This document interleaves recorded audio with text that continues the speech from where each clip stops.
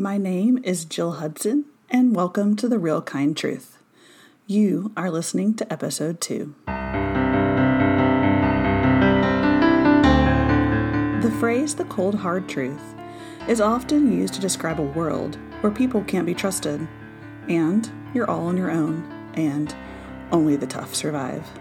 I completely reject that worldview, and instead offer you the real kind truth, that we are deeply and unconditionally loved by a caretaker who is the pure essence of all that is real and kind and truthful.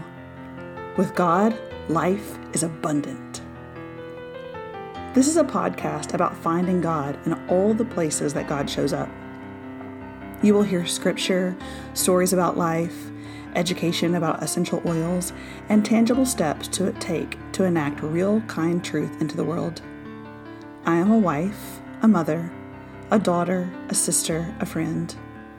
I'm an ordained Baptist minister, a trained counselor, and an educator.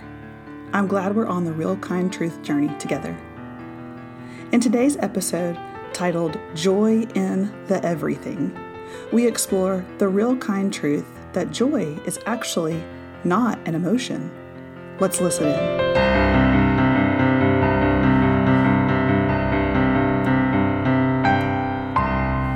I am driving home from a long Monday at work and wondering how I want to begin talking about joy. How I even could begin talking about joy without being hypocritical, without being trite or superficial. How do I begin talking about joy in a real and kind and truthful way? Especially when I'm this tired. Especially when joy would not be the first or fifth word I would use to describe my current situation. What are the words I would use to describe my current situation as I drive home on the first day of the second grading period of the already longest year I have ever taught? On a Monday where I have taught math, in a mask, bell to bell, to high schoolers while simultaneously juggling half of my students who are learning remotely when I haven't been given any proper time or resources to teach them? What are the words I would use? Well, I know one word that comes to mind. Weary. Weary of masks. Weary of waking at 5:30 a.m. Weary of working 5 days a week in the classroom and many more hours outside of it. Weary of not seeing friends or having people over. Weary of being cautious or extra cautious. Weary of thinking through each and every situation to the nth degree so that we can make sure all of our bases are covered. Weary of conflict and arguing and unrest and keeping fear of the future at bay. Weary of awful decisions.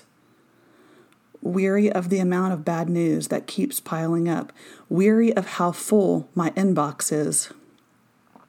Weary of the dog hair that piles up along the baseboards next to the 27 cardboard boxes that need to be recycled but don't fit into the bin at the moment.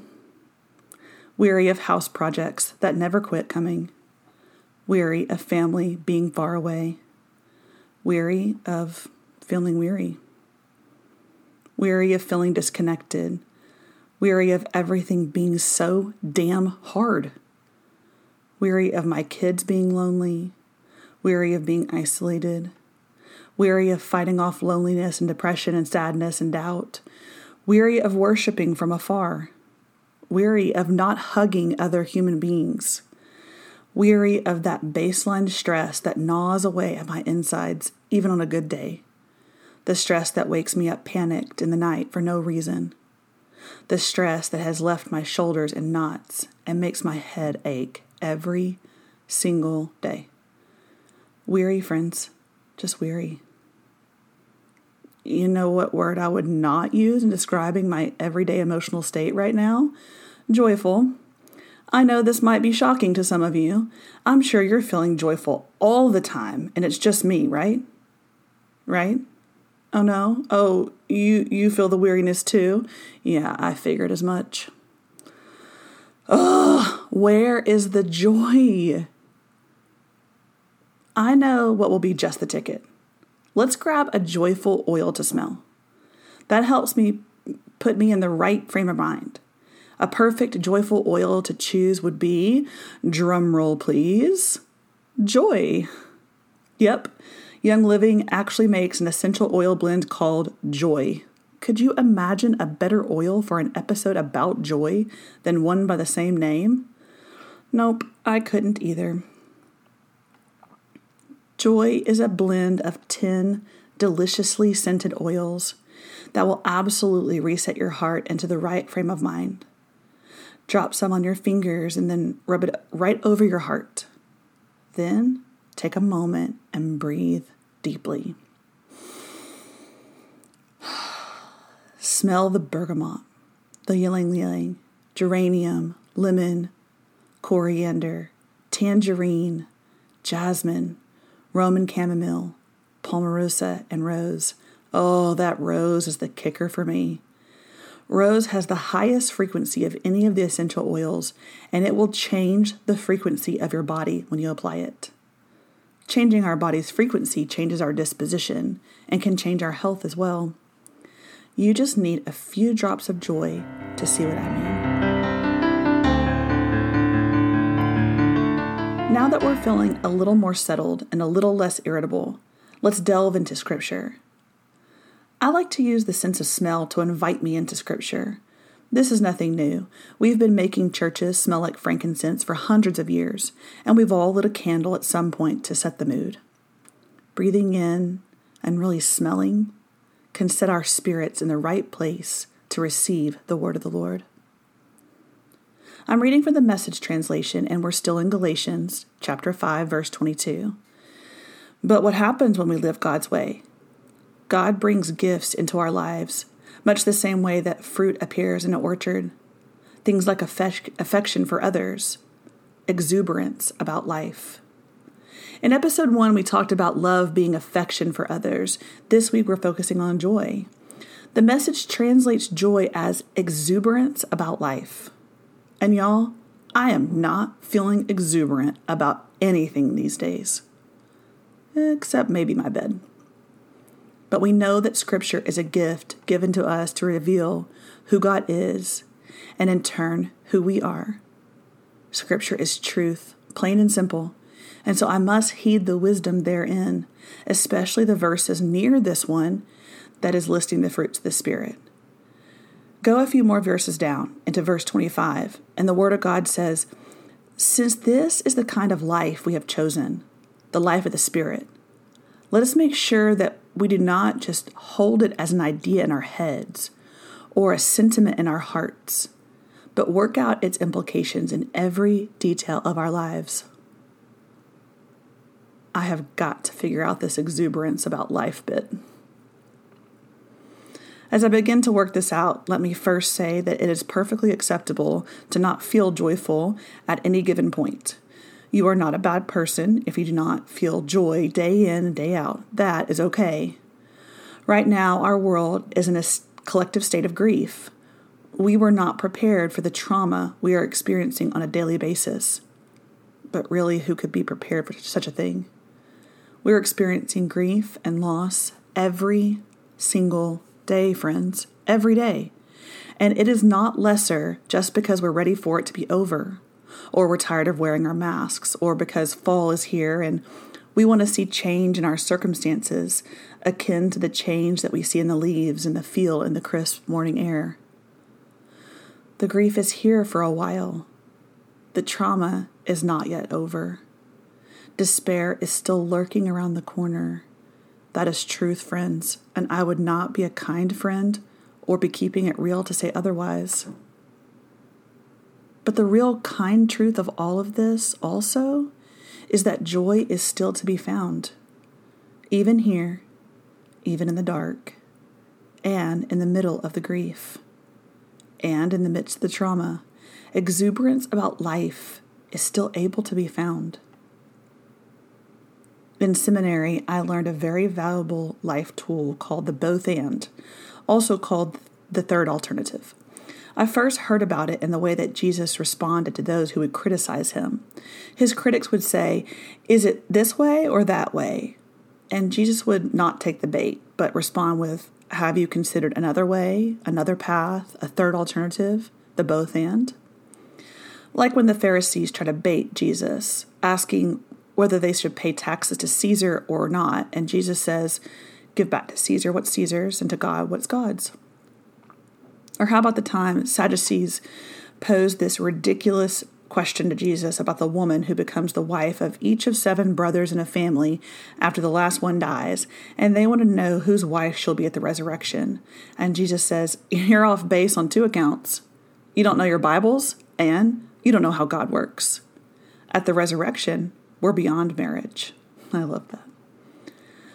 Or what about the time the Pharisees and the teachers of the law brought to Jesus the woman caught in adultery, who, side note, had to be tangoing with another human being in order to be committing adultery, but notice that he was not brought out to be stoned? Just saying. Anywho, the Pharisees bring this woman before Jesus, asked if they should stone her or not, and Jesus responds with the famous, let any one of you who is without sin be the first to throw a stone at her. But also says to the woman, go now and leave your life of sin. I could go on and on, but you get the point that with Jesus, there's always another way of thinking about things, another pathway to consider, a third alternative. And I think joy is that way, a both and. We are allowed to feel both pain and joy. We are able to experience both loss and hope. We can simultaneously understand despair and peace. And you know who made us this way? God. God crafted us together to be complex creatures who can hold ideas and emotions and thoughts in tension with one another. I think it's part of God's genius design. And really, joy should not be resigned to a feeling or an emotion. Joy is better described as an attitude towards life. If you were here with us for the last episode, you heard me say that Pride and Prejudice is my favorite movie of all time. By the way, yes, I know it's a book, and I do cherish the book as well, but I would not say the book is my favorite book, but the movie is my favorite movie. Hopefully that makes as much sense to you as it does to me. Towards the beginning of the storyline, a sister of a main character decides to take a walk around the room where several characters have been sitting and conversing, and as she begins her walk, she says, "It's refreshing, is it not, after sitting so long in one attitude?" Joy is an attitude. Attitudes can be changed. Sometimes children who are looking so negatively at an upcoming event will say to them, you need to change your attitude. We're saying to them, change your outlook, change your belief, change your mindset. If I could boil joy down to its nutshell, it would be that joy is just that, a mindset. And what is a mindset? Well, a set way for our minds, a predetermined way of looking at things, a perspective, an attitude. Joy is a predetermined path for our hearts and spirits. I'm not talking about predestination. I'm talking about determining ahead of time where our allegiances lie. Joy is not based off of something good or delicious or exciting happening in our lives.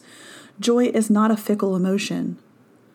Joy is an internal attitude that guides us even in the most agonizing and painful of circumstances, even in pain, even in grief, even in sorrow. Joy is not volatile. She's not capricious, and she does not change with the wind. She is steady and calm. Joy is the invigorating brightness of the freshly peeled tangerine. Joy is the intoxicating perfume of the blooming rosebush. Joy is the peace of chamomile tea that induces rest and relaxation. Joy is not anxious. She is kind and wise and patient. And she has deep affection for you. Joy is exuberance for life. Take another hit off that joy bottle, and let's make some plans on how to embed joy into our very attitudes. First, let's talk about how to experience joy on a personal level. Joy is a byproduct of living in the presence of our friend Jesus. Joy is also a byproduct of living in the present with our friend Jesus. See what I did there? I'm playing with those words again. We'll experience joy when we listen to the voice of Jesus saying, I'm here and I love you and I will never leave you. Let's hear the words of the prophet Habakkuk. Though the cherry trees don't blossom and the strawberries don't ripen, though the apples are worm-eaten and the wheat fields are stunted, though the sheep pens are sheepless and the cattle barns empty, I'm singing joyful praise to God. I'm turning cartwheels of joy to my Savior God, counting on God's rule to prevail. I take heart and gain strength. I run like a deer. I feel like I'm queen of the mountain. That's from chapter 3, verses 17 to 19. It's so easy to get wrapped up in what the day will hold. I'm staring down a week of school that is likely to be as challenging as all of the weeks that have passed so far this year. It's easy to get caught up in the noise that those future problems are making. It can be such a racket. What will happen if this thing happens? What will I do if this thing doesn't happen? How will I ever find time to get this task completed? The future is clamoring for my attention. I must be careful to listen to the voice of my friend's sure, steady, affectionate voice saying, Jill, I love you. You are enough because I am enough. Be still. Remember who you are and whose you are. Jeremiah 31:3 says, I've never quit loving you and never will. Expect love, and more love. So personally, joy comes from us taking time to spend time with God at the beginning of our days, but also in the transitions of the day. Humans struggle the most during transitions, either right before, or as it's happening, or right after the transition is our greatest temptation towards anxiety. We're like, it's about to happen, or, oh no, it's happening, or, holy crap, it just happened. So what would happen if in those moments we simply said our friend's name out loud? Simply, Jesus. No, not Jesus, but Jesus. To help us remember that Jesus is sure and steady and steadfast and certain and will never, ever, ever, ever, ever leave us. Hebrews 13:8 says, plain and simple, Jesus Christ is the same yesterday and today and forever. There is joy in that realization. We need to do the work to help ourselves realize it. Try sticky notes, or try a Devo book in your car, or try blasting some Toby Mac as you drive from one place to another, but pre-plan to help your transitions be joy-prone instead of anxiety-prone. Now let's talk about how we can help others choose joy. Ready for this earth-shattering idea? We can help others choose joy by talking about it. Everyone is talking these days. On Facebook, on Instagram, on TikTok, on Twitter, on text, on video calls. I'm talking to you right now. So when you're the one doing the talking, talk about your joy. Say to another human being, I am choosing joy. Yes, I am also weary. Yes, I am experiencing grief. Yes, I am also sick and tired of hearing about all the blasted stuff that is wrong with the world. And at the same time, I am choosing an attitude of joy, a mindset of joy, because Jesus is my friend. And sister or brother, Jesus is your friend too. We're part of the unshakable kingdom of God. And I love how 1 Chronicles 16:27 describes this royal God. Splendor and majesty are before God. Strength and joy are in God's dwelling place. Joy is in God's dwelling place. So let's talk about that joy. Words spoken out loud are powerful. Remember that God spoke creation into existence. Something is not real until it's named. So name it, and name it joy. Finally, for those of us who are ready for such a task, let's talk about the spiritual work of helping those who are not like us be able to experience joy. How do we help those who are unlike us be able to choose joy? Well, one thing is for sure, we can't choose it for them. We can't make anyone do anything they don't want to do. And those who are most unlike us are the hardest to infect with our personal choice of joy because we aren't as likely to be in their circles or they in ours. So here's my idea of how to encourage joy in those who are most unlike us. Listen. That's it. Listening. Really working to hear voices that are unlike our own voice. Perhaps you could choose an author to read that is nothing like what you would normally read. Maybe they even write about things you disagree with or don't have experience with, but you choose to read their book in order to listen. Perhaps it's a musical artist that you would never in a million years be caught dead listening to, but still you choose to make that crazy choice to download the whole album of someone far different from you and far different from your normal musical taste so you can really listen to the words and the music and the rhythms. Perhaps it's tuning into a podcast about something you don't have any interest in. Download it and tune in and then listen. Really listen. Listen for the joy. I think listening to others' perspectives and others' tastes and others' ideas can spark joy in us, but it can also help to spark the joy in those into whom we invest our listening time. If joy is our attitude, then listening is our stance. Imagine how the world would change if we could have the spiritual discipline to choose a mindset of joy, talk about our attitude of joy with others, and find ways to listen to how joy is expressed and experienced by those who are far different from us. Lord, have mercy. Christ, have mercy. Lord, have mercy.